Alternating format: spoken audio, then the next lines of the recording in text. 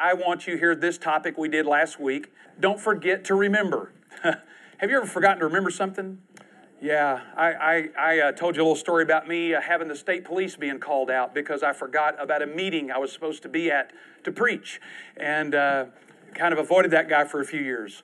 I forgot. And there are days maybe that we need to remember. There are several days on my calendar that I just go back to. January or July 13th every year is a day I always try to remember. It means something to me there. The first Monday after Labor Day in September I always remember that day. That was the day that I had resigned a church in Houston, 1984, and had gone to Asbury Seminary and wasn't sure if I'd done the right thing. You know, I got 4 years of graduate school in front of me and all those kind of things. And I remember sitting in that chapel, Estes Chapel, with my dad. My dad was still going to school. We went to school together at one point, and that was not a good thing. But yeah, he tried to steal my homework. But I remember sitting in Estes Chapel and those kind of concerns that I had. And beautiful chapel, we'd been there before, and we began to sing a song, an old hymn that maybe you've heard or remember or don't. It's called Lead On, O King Eternal. And I remember singing it, and we're going through Lead On, O King Eternal, the day of March has come, you know, all those things. But there was one line in that song that, again, this first Monday after Labor Day, I remember it said, "Through days of preparation, thy grace has made us strong." And it's like the Spirit of God just kind of infused that into my soul to say, Cliff, I know you're worried. I know you're concerned. But through these days of preparation, my grace will make you strong. That's an important day. October 22nd for me is a really big day every year. And so tell me, you don't have to tell us what's the day? What? The 4th of November. What? That's the day. Yeah, but I mean, what's a special day? I wasn't clear there. I need, yeah. What? Thank you. Hey, I do wear a watch it as a date because I can't remember. What? Just give us you don't have to tell us what it is unless you just are inclined to. But what's a day that you remember? You don't want to ever forget. What's the date? Yeah. November the 11th. Okay. November 30th. What else? What? March what? March 1st. Okay. Huh?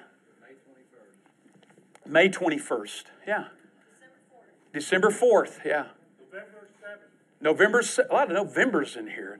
Yeah, a lot of important days. November 7th. Yeah. Can you think of a day you go, you know what? I don't ever want to forget that day. I don't want to forget to remember that day. Anybody else? Just 9/11. Okay, September 11. Yeah. So we've all got those kind of things. And so I said to you, I'd like for you on your outline here and for us to think about that we wanted to don't forget to remember an important day. That's the first one there. We did that last week. I'm just going to kind of review here just for a second. Don't forget to remember an important day. Again, I'm not trying to say to people don't have fun on Halloween and stuff like that. We had some kids come by, you know, and after I got through snarling at them, then we gave them candy. No, I just want to put the candy out on the front yard, I told you, you know, and not have to go back and forth all night, you know. I'm grading papers. But it's okay, and we had some kids come by, and it was great. But remember that this date is a day that we remember that Luther had this incredible experience of coming to an awareness that the Bible taught that people were made right with God by faith. Romans 1:17, we'll look back at that again.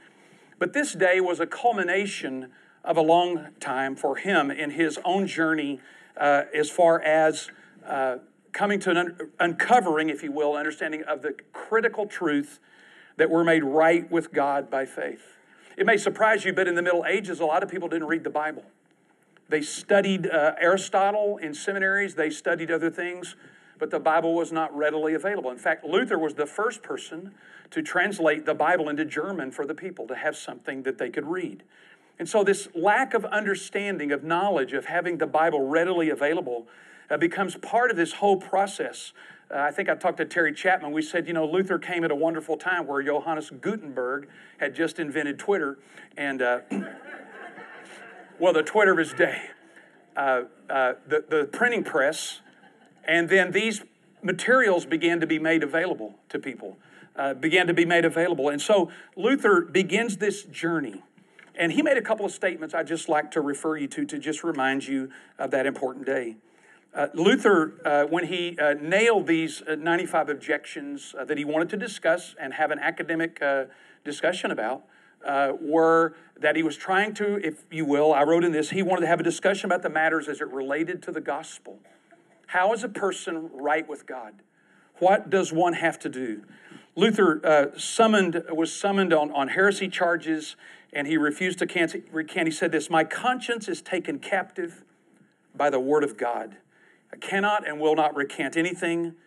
Luther believed the Bible was the authority for the Christian faith, not the church, not anyone else, and not that everyone else should be able to read it for themselves. I've given you a resource there on your handout, a great book by Luther, by Eric Metaxas. This life that he lived and the changes that he made for us, if you will, to really astoundedly say that a person is made right with God by faith. So if you'll turn your Bibles there, just look here for a second. Look at Romans 1. This is what really began the whole process to make this day so important. Make this day so important. When Paul writes in Romans 1, 16 and 17, he studied the whole book, obviously, but this is what began his thinking process. "For I'm not ashamed of the gospel. It's the power of God for salvation to everyone who believes." Now notice there, again, this is to everyone. I might also add that this is a fairly unusual Greek construction here in this one. The New Testament, when it speaks of everyone, or when it has the word you are the body of Christ, those are always plural. We always translate them y'all, or certainly not you'ns. I have a couple of students from Ohio, and they call it you'ns, and I say, no, we don't use that. But the you, or the everyone, often is plural. I just lost you on that. Yeah, that the you are the temple of the Holy Spirit, you are the body of Christ. Those are plural. And speaking to a group, that this is this collective understanding. And generally, often, when it says everyone, it's this collective. This is one of those very unusual places where this is translated, that it's the power of God to salvation to every single one. It's very unusual in Greek. To believes, to the Jew first and the Greek. For in it, the gospel, the righteousness of God is uncovered from faith to faith. Being right with God, or the righteousness of God, being right with Him, is from faith, means it finds its source in faith, and to faith, it finds its expression. It's expressed. Being right with God expresses itself in faith. As written, the righteous man, in person here, shall live by faith. And so Luther recovers this understanding and begins to propound it and suggest it as the center of the gospel. This day also was important because of some of the results of that, or the consequences of that, throughout the church. And so I just want to remind you that's a big day. Now, I want to get more specific here today in this idea of the importance, or don't forget to remember, an important truth. The truth, a central truth, an important truth, a central truth here that we have. What is it? That we're made right by faith. I was telling Becky yesterday, I'm trying to think this here, of this idea of a central truth. I was watching football yesterday, and I remember telling Becky there's a certain team I cheer for.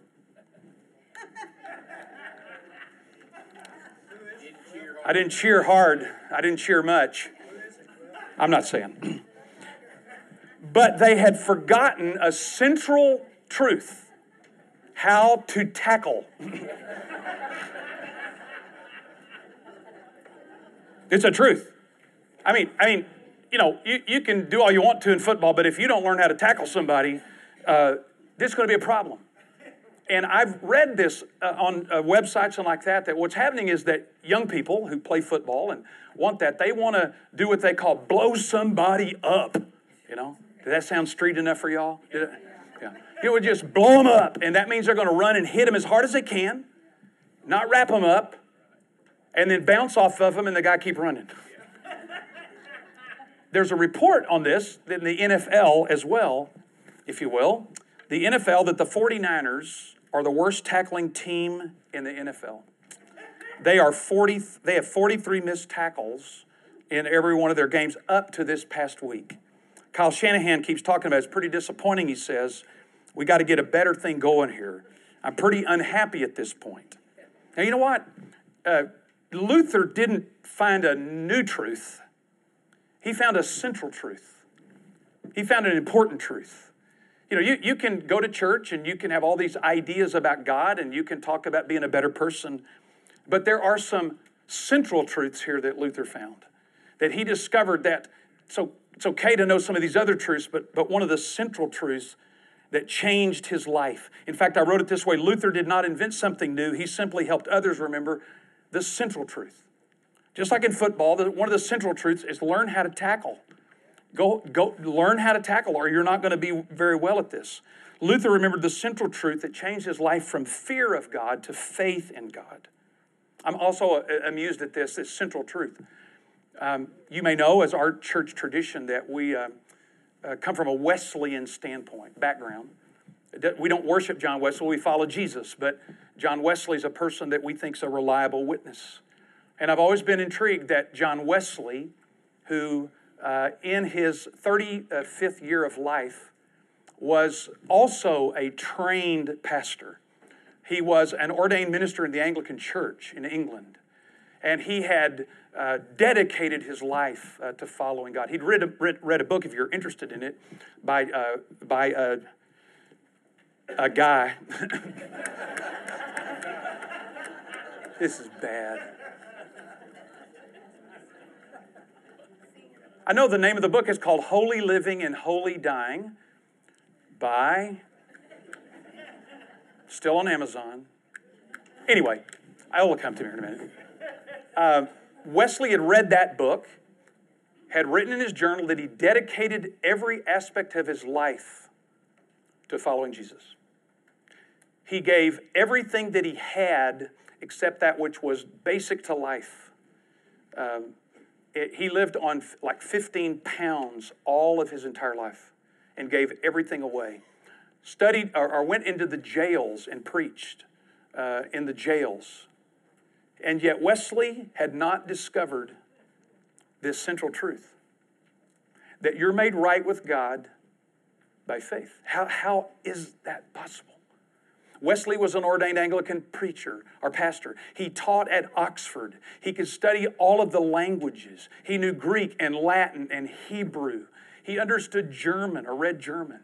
He's a pastor. He's a professor. He is thick, if you will, in the midst of living and serving God, and had dedicated every aspect of his life.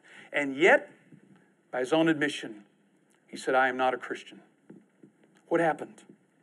On May the 24th, 1738, this man who had incredible gifts and abilities, here's the connection with him and Luther. On 1738, May the 24th, he was encouraged to go to a small group meeting on Fetters Lane in England. He didn't want to go. He wrote in his journal. He didn't want to go, wasn't interested, but Charles had kind of encouraged him. So he gets to Fetters Lane, and he says, at that point, someone is reading the preface to Luther's work on Romans. And he makes this statement. And if you're from a Methodist background, this is kind of holy grail moment when he said, my heart was strangely warmed, and I knew that Jesus Christ died for me. This guy's 36 years old. He is an Anglican priest. He's a professor at Oxford. He studied the Bible till he just knows it backwards and forwards. And yet he had never still uncovered the central truth. This is what Luther did for us. He uncovers this central truth. So May the 24th is one of those days when I remember every year when it comes around, I think on May the 24th, 1738, Wesley is here hearing Luther's preface to the book of Romans, and his life has changed. So what is the central truth? Here we go. Let's don't forget. Number one. Oh, that's in my backyard. Here it is. Faith is what pleases God. This is nothing new, but it's a reminder for us of what is the central truth. We're going to look at several passages here, so if you go to your table of contents, find the book of Hebrews, here. We'll look here in my Bible, the book of Hebrews 11:48, and we'll go to chapter 11, very familiar. But I just want to kind of look at this here for just a moment and remind you, again, don't forget to remember. This great passage here, we're going to come back to 1 here in a little bit. But I want to begin by just looking at Hebrews 11:6. And without faith, it's impossible to please him. For he who comes to God must believe that he is, and that he's a rewarder of those who seek him. And so Luther helped us uncover this important truth, that faith is what pleases God. I thought about this for some length of time when I thought, one cannot be in a right relationship with God, that's what it means to be righteous or justified, if we don't trust that one that we're in a relationship with. I wrote this here, one cannot be in right relationship with anyone if there's not trust. We talked a little bit about this last week. Think about it, in your relationships with friends. Can you have a relationship with someone if you think they're a liar? Can you have a relationship with someone if you continually say, I don't trust you. I don't believe you. I don't think you're telling me the truth. This idea of trust as the actual framework of any kind of relationship. When a person that you're a friend with tells you something and you say, I believe you or I trust you.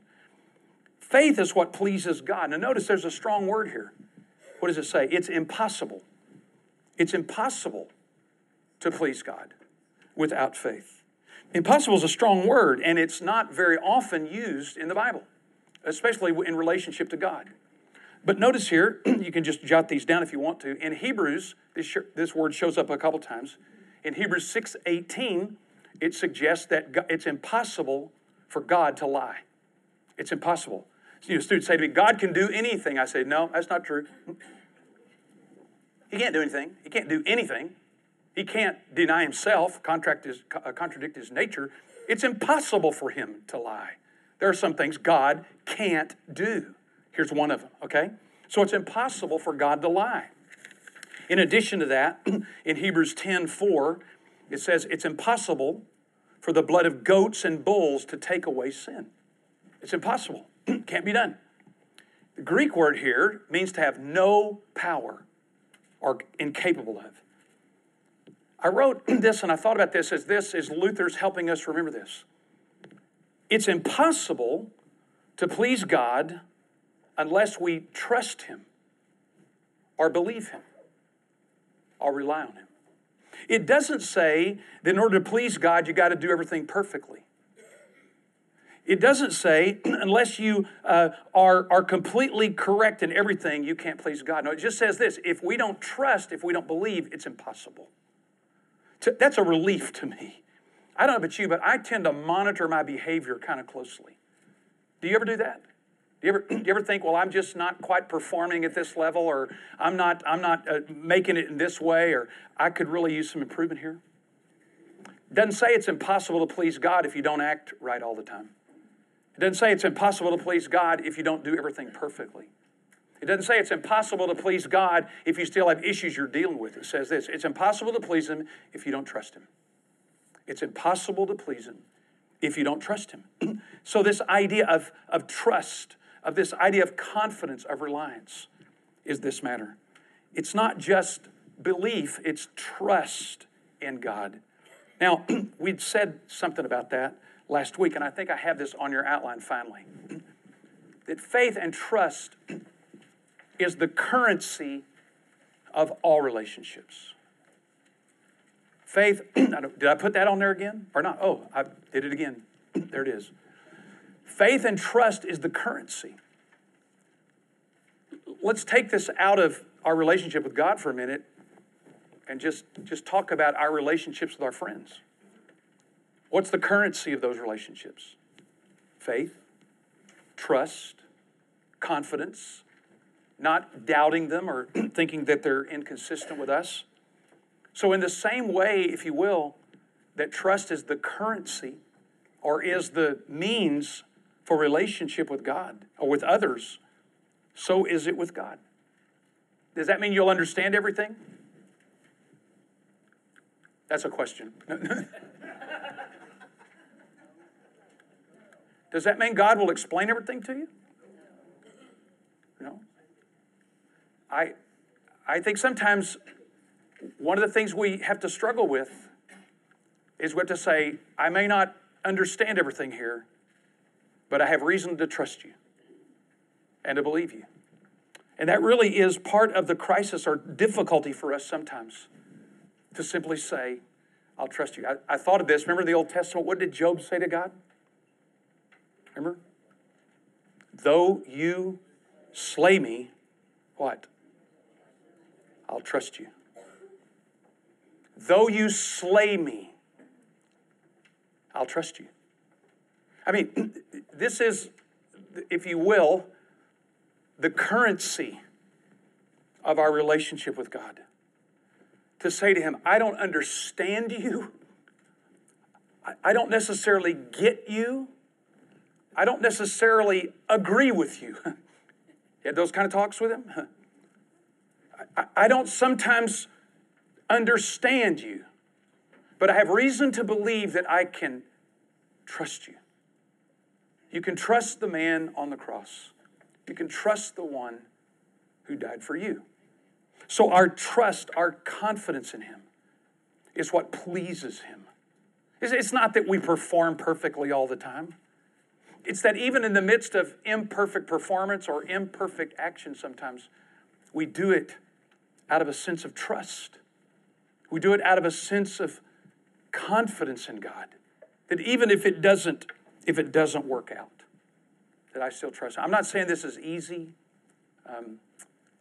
I'm not saying it's something we can just. That's why I think we got to not forget to remember. What is it that pleases God? It's faith. It's trust. I don't know where you are in your life. I don't know where you're going or what's happening. But I do know this, that God is pleased. God is honored when we just say to him, I trust you. I don't completely understand this. If you bring me in as a consultant, I would change it. We could go a different direction as far as I'm concerned. But I trust you. And I think all of us probably have to get to that point at some time or another. That the outcome, the result, we have to surrender. The kind of consequence that we are calling for, we want, we have to finally say, I'll give it to you. That's the kind of trust. And I want to just show you here, just go back in your Bibles real quick. In the Old Testament, there's another passage here I want us to look at just quickly. It's Habakkuk, so don't try to flip around for this one. You won't find it. Okay? Habakkuk, 889. Habakkuk. Yeah, you'll be spending quite a bit of time there.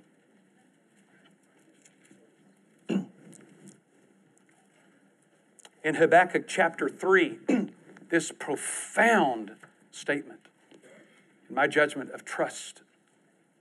And I'm not saying it's fun, and I don't like it, and I would like happy talk all the time. But this is the experience of God's people. Look here in Habakkuk chapter 3, verse 17. Though the fig tree should not blossom, and there be no fruit on the vines, though the yield of the olive should fail, and the fields produce no food. What does that mean? That there's famine. Though the flock should be cut off from the fold, and there be no cattle in the stalls, yet I will exalt in the Lord. I'll rejoice in the God of my salvation. That's big boy faith. That's grown-up trust. And again, I'm not asking for that. I'm not saying that. I think I told you this before, that one of the reasons I struggle, or you struggle, said this, that the reason we worry and fear at times is because our greatest fear, is that God is not really that good. That's where the problem is. We're not sure that he's that good. So I just want to ask you to think about this week, something in terms of some kind of application. What if this week you consciously approach God and confess? I mean consciously. Not just some kind of generalized, but consciously approach Him and confess you believe Him, what He's revealed about Himself and about yourself. Pick some specific thing to confess about both. I had a student, the reason I want to relate this to you, I had a student this week, we were discussing some matters related to this, and I think sometimes we go a little too far in this area where a person said that in trusting God and believing, we have to just come to the point that we say there's nothing good about me. And I said, that's not true. It is true that there's nothing you can do, you can't do enough to fix what's wrong. But that's not true. You and I have to confess what God has revealed about us, that each and every one of us are created in the image of God. And we have incredible value. The issue for us is not worthiness. It keeps saying, well, you're not worthy. No, that's not the issue. The issue is not earning. We've got worthy and earning goofed up. You know what I mean? We got this idea, we're just not worthy, Come on. That's not what the Scripture's teaching. You're worthy of the Son of God who died on the cross for you and rose again. Worthy's not the issue. It's earning that's the issue. That you and I can't do enough to earn it. But we've conflated those. And I just said to him, no, that's not true. You need to confess before God that you're created in His image. You're a bearer of His image. Confess that about yourself and believe what God said about Himself and what He said about you. But we are so torn up because we've conflated worthy with earning, and they're different things. Does that make sense? We carry with us this idea that we're not worthy. I'm saying that's, come on. That Jesus wouldn't have died for us. And He wouldn't have given His life for us. What the Bible's trying to teach us is you can't earn this. You can't do enough to earn it. You're worthy of God's love. So confess that. Confess who you are. Confess who God made you to be. Confess who He is. And by that, say, I believe you. I trust you. I have confidence in you. That will please Him. Second, let's look here. What Luther found was that faith doesn't work with a clicker here. Faith is object sensitive. I've talked a bit about this, but I just want to say this again. Faith is what pleases God, but it's also object sensitive. If you'll notice in the Scriptures that the word in or through Jesus Christ are often associated with belief. In John 3:16, for God so loved the world that He gave His only begotten Son, whoever believes what? In Him will have everlasting life. Romans 3:22 says we're made righteous by God through faith in Jesus Christ. So look at John 3:16, Romans 3:22, Romans 3:24, Romans 3:26. And the idea here is that faith has an object. I would say it this way, that there is no power in faith unless the object is reliable. There's no power in faith if the object is unreliable. I had a buddy some years ago, some of y'all remember this, he put a couple of $1 million in his retirement in one fund. Probably shouldn't have done that, but he had complete trust in it. He put his faith and confidence. He put all that money in there, and then he saw on the news that Enron was going bankrupt. Kevin had a lot of faith. What was the problem? The object. Yeah, it was misplaced. The object. I just want to sensitize us to this idea here, what Luther would say to us and what is said in the gospel. It doesn't matter, well, back up, Cliff, don't say that. Jeremy Taylor, by the way, is the guy's name.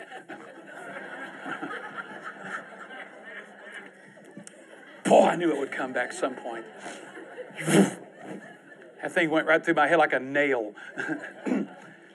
Where was I? No, yeah. The notion of how much faith you have should be supplemented or substituted for what's the object. You have a boatload of faith in an inadequate object, it ain't going to make any difference at all. Faith is object sensitive. Where's your faith? Is it in the person of Jesus Christ? Or is it in your activities and behaviors? Is it in your efforts or work? This idea of having it to be in God, trusting in Him. Now, I know this isn't anything new, but I'm just saying, every year I think, I got to remember, don't forget to remember, Cliff, that faith is object sensitive. It matters, if you will, if I place it in the right way. I love what A.W. Tozer said about this kind of object sensitivity is this. Because what I've done, and maybe you've done it too, I've sort of kind of looked at my faith and say, do I have enough? Anybody done that? Do I have enough? If I got enough. And I'm looking where? To myself. I'm looking at me. I'm wondering, do I have enough faith? But I should be asking, what's the object of your faith, Cliff? What's the object? Look away. Gaze upon Jesus. Quit looking at yourself. And Tozer said it like this: faith is like your eye. It sees everything but itself. Think about that. Can your eye see itself? Nope. Faith doesn't look at itself. It looks away to the object. Looking away to Jesus. So the object of my faith is what's critical. Yours too. Third thing, faith is expression specific. I'm using these words here. They help me think this through. Faith is expression specific. Go back to Hebrews there, if you would, please. We're going to look here at Hebrews 11.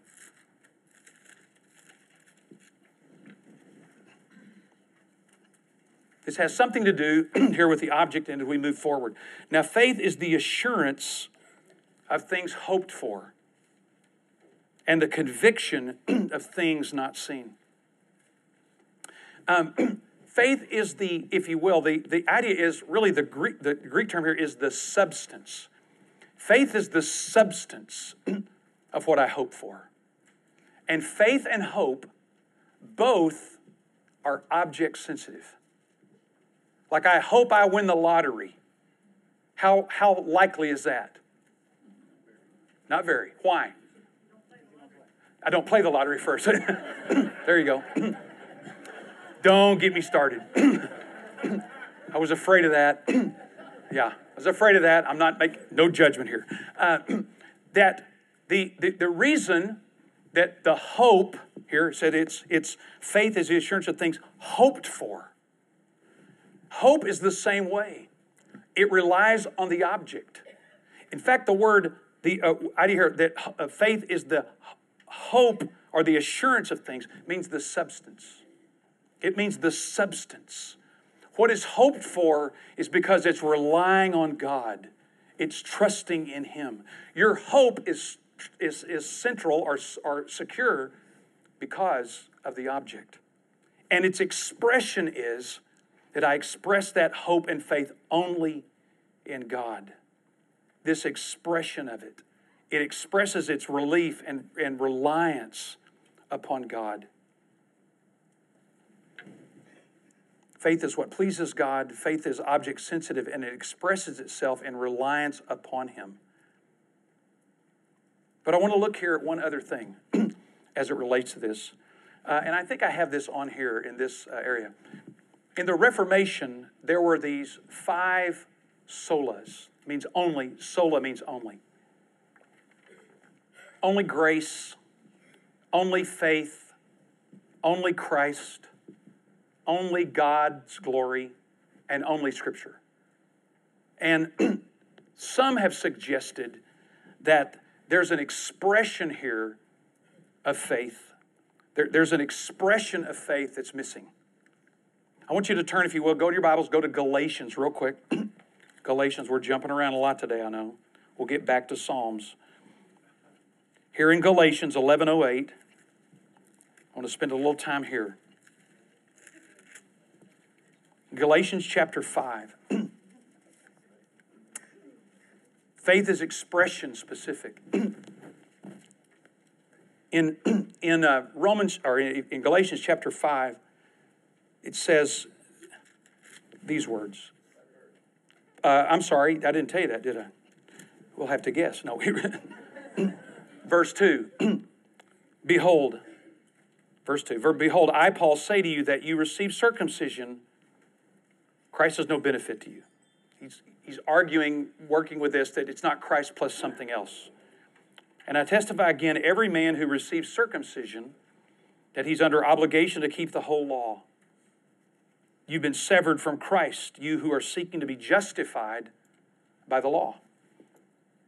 You've fallen from grace. For we through the Spirit by faith are waiting for the hope of righteousness. For in Christ Jesus neither circumcision nor uncircumcision means anything. But what? Faith working through love. Let me just give you a little historical set on this expression. One of the things Roman Catholic scholars were concerned about with Luther and Calvin and Zwingli and all of them is they were afraid that faith would lose expression and simply become ideas that people thought. That it would just be a list of ideas. And the Catholic Church, at a couple of places in Trent and others, made the observation to say, you're going to take this too far, to where faith no longer expresses itself in love. Do you think that's happened at all? Are Christian people ever accused of believing all the right things, but not living it out? Lord help us, right? I mean, you know, the idea that belief is just something up here in my mind. That I believe certain ideas, I can give you the Apostles' Creed, but that faith is not energized or activated through love. Wesley even went so far as to say this. He believed that the Reformers either went too far or not far enough. He made the observation that faith had to have within it this understanding that it expressed itself in love. Notice there it says, nothing matters but faith working through love. I think the Catholic Church had something to say at that point. And that it got to the point that Luther even had to say this. Luther said, we are saved by faith alone. But the faith that saves us is never alone. He had to make that clarification. We are saved by faith, or made right with God by faith alone. But the faith that makes us right is never alone. What does it have? An expression of love for others. So let me give you 3 expressions here real quick that Luther and others would suggest. And I'll give you one final thing. First of all, faith has to have notitia, N-O-T-I-A. This expression of faith you have to know something. You have to know something. Notitia is the Latin word for knowing. So faith has to have notitia, that you know something. I know that Jesus Christ is the Son of God. But is that faith? Not according to the Reformers. Second, faith has to have a sensus, A-S-S-E-S-S-U-S. A-S-S-E-S-S-U-S, a sensus. That means you agree with it. You assent, give your assent. I know it, and I agree with it. And third, which no one would ever believe that faith was expressing itself if it's just, I know things and I agree with them. The third one is fiducia, F-I-D-U-C-I-A. If you have fiduciary responsibilities for a company, you know what it means. You have a responsibility, financial responsibility. Fiducia means I now commit myself and reliance on what I believe. Tell you a quick story. I may have told you this before. I'm 64 and I don't remember where I was last week. But Marty and I are in the same room. I probably told you this, that years ago, I had a student, when we built this church in 99, it cost $20 million. It'd be 3 times that now. And I had a student who knew more than I did, and or thought he did, and confronted me in class. But I don't mind people asking questions. I don't care. I'm not that sensitive. And said that he thought it was a sin that we built this church. And I thought, well, that's an interesting idea. So I said, would you explain that for me? And he said, I think you should have taken $20 million and given it to the poor. And I said, well, that's a possibility. I understand that. But I said, our thinking was that we built a church that would gather people together with resources that over time, that, we give about $1 million a year to missions, that over 30 or 40 years or 50 years, there'd be more money, So he wasn't satisfied with that. For what, I don't know. Well, I do know, but I'll not say. He kept pressing me and pressing me because he said, I believe that we should be helping the poor. And it occurred to me to ask him a question.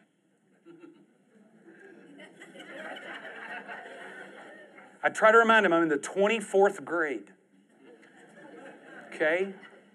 You're in the 13th. I'm in the 24th. So I've thought of a couple of things here. So I said to him, you really seem passionate about this. That you believe that finances and money ought to be given to the poor and to help relieve them. I agree with you. Can I ask you one question? Sure. He's feeling his oats now. He's like the professor. I said, how much of your own discretionary income do you give to the poor every paycheck? He did this.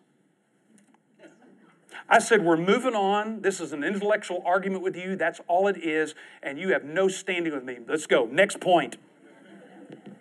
I thought, I'm going to coach him up here. See, that would be notitia and a census and no fiducia. That's not faith. Faith expresses itself. Faith works through love to where what I believe causes me to act as a follower of Jesus. So Wesley said this, there's something missing here. There's something missing in the Reformation. He called it sola sancta caritas. It means only holy love.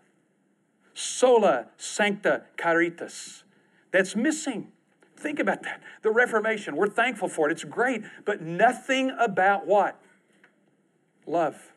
None of the solas discuss the matter. This is what Trent, it's the Catholic conference, this is what Trent and others said. This is the danger if we don't make this right. That faith must express itself in love for others. Wesley said it this way, that faith is the handmaiden of love. The handmaiden. Handmaidens, help deliver children and help take care of things. He said faith is the handmaiden of love. Notice if you're thinking about this, you just look over here at 1 Corinthians 13 real quick. And Paul makes this statement about this. Find it here. If I have the gift of prophecy, 13:2, if I have the gift of prophecy and know all mysteries and all knowledge, and I have all faith, not some, all faith, so as to remove mountains, but do not have love, I'm nothing. Nothing. That's nothing. Not nothing. So this idea of its expression. So here's the question for us. Is our faith being expressed through love? I'll tell you a quick story happened to me this week. It's not a good one. Sometimes if I'm not careful, maybe you're like this, I can obey God like the older brother and the prodigal son. It's the right thing to do. I ought to do it, so I will. You ever done that? Not saying it's bad necessarily, But I got a good lesson this week. I was going to work the other day and took a different route to class. And on the way to class, I saw a student that needed some help. And when I saw them, I said, they need some help, so I'll help them, which I was glad to. But as I started helping this particular situation, and, wasn't anything, nobody's going to die, I took a friend with me to help because we needed help. And I'm trying to be careful here. And there was just some inner exchange between these two people that was a little harsh, and it made me mad. I can get mad. And it irritated me. And so, here they are like this, and it irritated me. I said, hey, stop it, sort of like that. Yeah, because we're on the side of the road, so, nobody's listening. So I helped, but then because of that, I got irritated and upset. And so we're helping. We're through. We get through and got everything finished. And the person wasn't very thankful, which I sort of expected. I'm a professor, for crying out loud, So I'm driving back, and I had this little insight, I think, from the Spirit. Not a shameful thing at all. I thought, I'm really not like you, am I, God? I know that's a shock. Yeah, no, it's not. It's a shock that you would think that I would even think that's possible. I thought, I really get irritated at ungratefulness. It really bothers me when people aren't grateful. Does it bother you? It bothers me. And I thought, here is Cliff doing something because he believes it's the right thing to do. But are you being motivated by love? That faith working through your love? Or are you just doing it because it's the right thing to do? And I'm not saying that is a wrong way to operate generally. But what it tested for me in that experience was, because there was some ungratefulness, what it tested in me was that my faith wasn't working through love. Now, it didn't make me feel bad. I didn't beat myself up. It caused me to stop and gaze on Jesus again and say, you are different than us. You are willing to give and love to incredibly ungrateful people. You're working through love to us, for we're so ungrateful. We forget, I'm thinking, I'm upset, I'm irritated because of this little bitty thing, and yet God gave His only Son to ungrateful people who were spitting on Him and hated Him, and we were running from Him, and He kept saying, I'm just going to work through love. Guys, what I'm saying here is this. I think this is the Christian life. Is our faith working through love? Is our faith causing us to operate? And I had a real good meeting with the Lord this week about this. So I'm not saying I'm a success at this. I'm saying it caused me, but it didn't make me feel bad. It made me feel in awe of God. That He does this all the time to ungrateful people, of which I have been one. So I want to ask you this. Is the expression of your faith and mine characterized by love? You know how my faith has been characterized at times? Being right. You ever had that? I thought, I got the right answer. I know the right answer to this. I know where it's located in the Scripture. That my faith sometimes has been characterized by being right. Or my faith has sometimes been characterized keeping me out of trouble. Keeping me from doing the wrong thing. My faith has been characterized at times as just thinking good thoughts. I think God is helping me to say, for old Cliff's life, Cliff, your faith must be working through love. So I ask you to think about this week. What does your faith and my faith cause us to do in love? What is your faith or my faith cause me to do in love? I think part of the problem in our country sometimes is that if we're not careful as Christians, it's just a general observation here. Our faith makes us want to argue with people because we're right. I'm not saying you can't be right. I'm not saying you can't talk. But is our faith characterized by love? That's a big question for me. I want to address the issue here in my own life, that what I do by faith is working through love. I challenge you to do the same thing. This is one of Wesley's favorite verses. This is one of my life verses now. Nothing matters. Notice here, it's neither circumcision or uncircumcision. What matters is faith working through love. Final thought. Remember, this I think is associated, related to our church purpose. What is it? We walk by faith, so we will be known by love and a voice of hope. You know, maybe that's what we need to remember.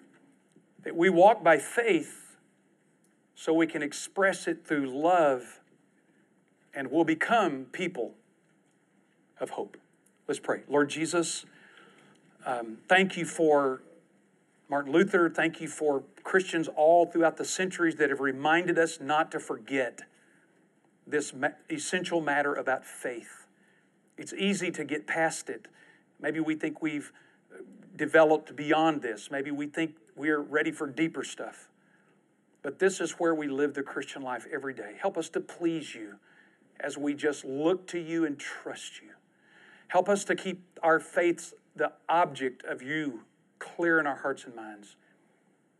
And may we find that our faith is generated and is working through love. We pray it in Jesus' strong name for your sake and your glory. Amen.